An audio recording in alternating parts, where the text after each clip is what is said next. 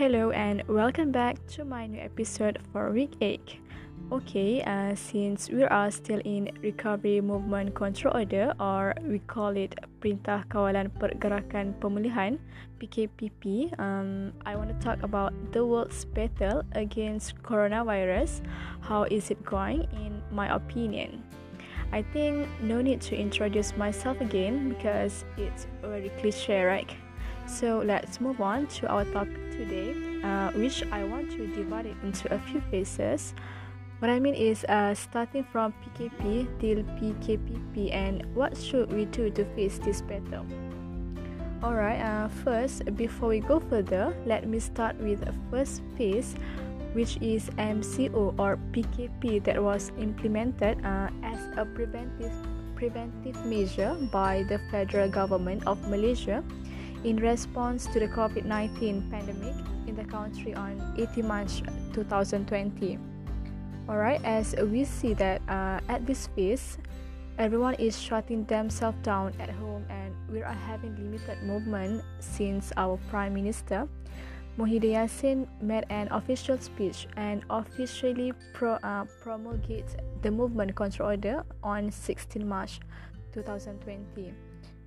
As we know that the order included the restriction such as general prohibition of mass movement and gathering across the country, including religious, sport, social, and cultural activities.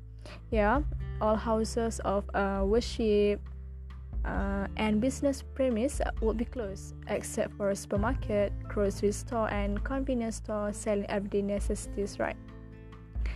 Specifically for Muslim, the adjournment of all religious activities in mosques, including Friday prayer, would be in line with the decision made by the Special Muzakarah Committee meeting of the National Fatwa Council.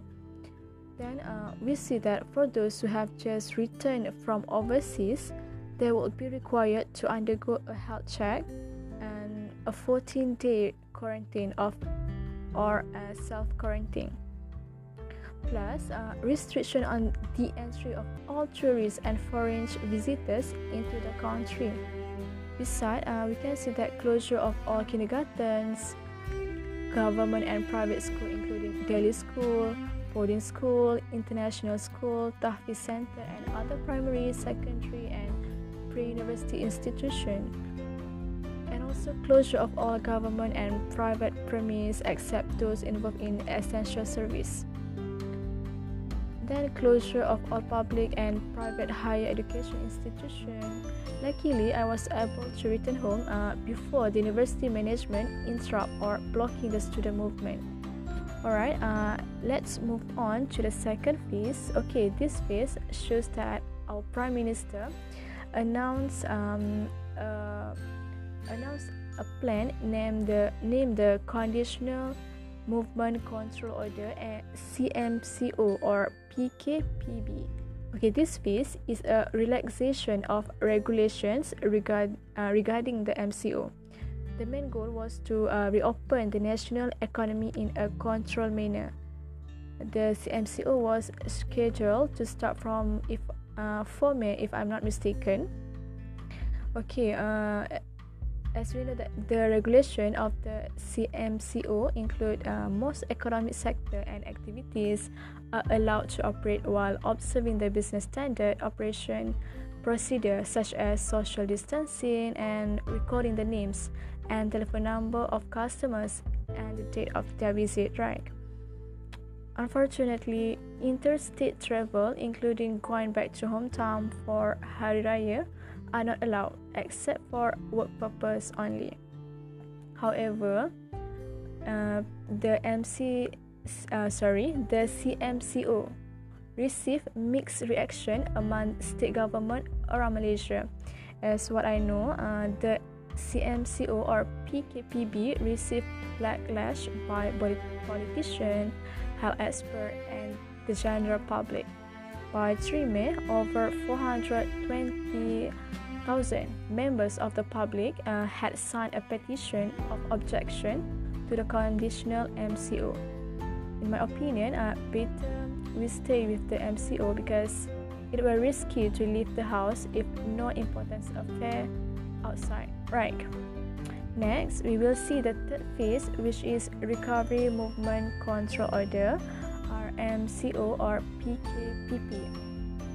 On 7 June, Prime Minister Muhyiddin Yassin announced that the Conditional Movement Control Order would end on 9 June, and our country entering into the Recovery Movement Control Order between 10 June till 31st August.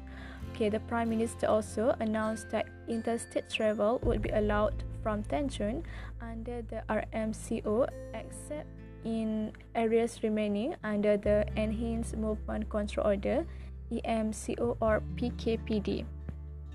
Okay, we have discussed all the phases. Now let's focus into virus itself. Okay, coronavirus disease, COVID-19 is an infectious disease caused by a newly discovered coronavirus. Based on what I read before from other people's experience, most people infected with the COVID-19 will experience mild to moderate respiratory illness and recover without requiring special treatment.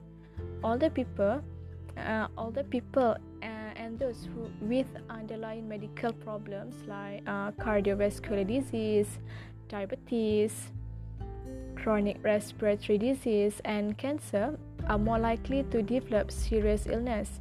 In my opinion, the best way to prevent and slow down transmission is be well informed about the COVID-19 virus, the disease it causes, and how it spreads. Protect yourself and others from infection by washing your hands or using an alcohol-based rub frequently and not touching your face. This is because the COVID-19 spread primarily through droplets of saliva or discharge from the nose when an infected person cough or sneeze. So it is important that you also practice a respiratory etiquette. For example, by coughing into a flexed elbow. At this time, there are no specific vaccine or treatment for COVID-19. However, there are many ongoing clinical trials evaluating potential treatment. World Health Organization (WHO) will continue to provide updated information as soon as clinical findings become available. Okay, honestly, this battle is very challenging. Yeah, that is because we're not just dealing with health problems, but political, economic, and educational challenge. Okay, from an economic standpoint, we know that our country is known as the world's top rubber glove maker.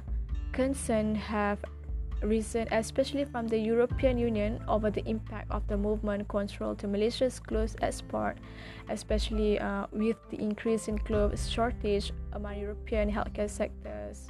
Right. So, let's see from education standpoint. Okay, the Prime Minister had instructed the Ministry of Education to implement home-based learning initiative throughout the duration of MCO as schools nationwide were closed during the period. Okay, assessment examination for various national higher education programs were cancelled as some institutes were converted into temporary surveillance and quarantine center, and student performance evaluation were replaced by continuous assessment score. And for UPSI student itself, we need to attend online class, a lot of assessment, and we don't have final examination, as you know that it was replaced by special project. For me, e-learning or online learning is quite challenging for certain people due to several factors such as internet connection, as there is area that has no internet coverage. Plus, some need to face surrounding challenge like noise.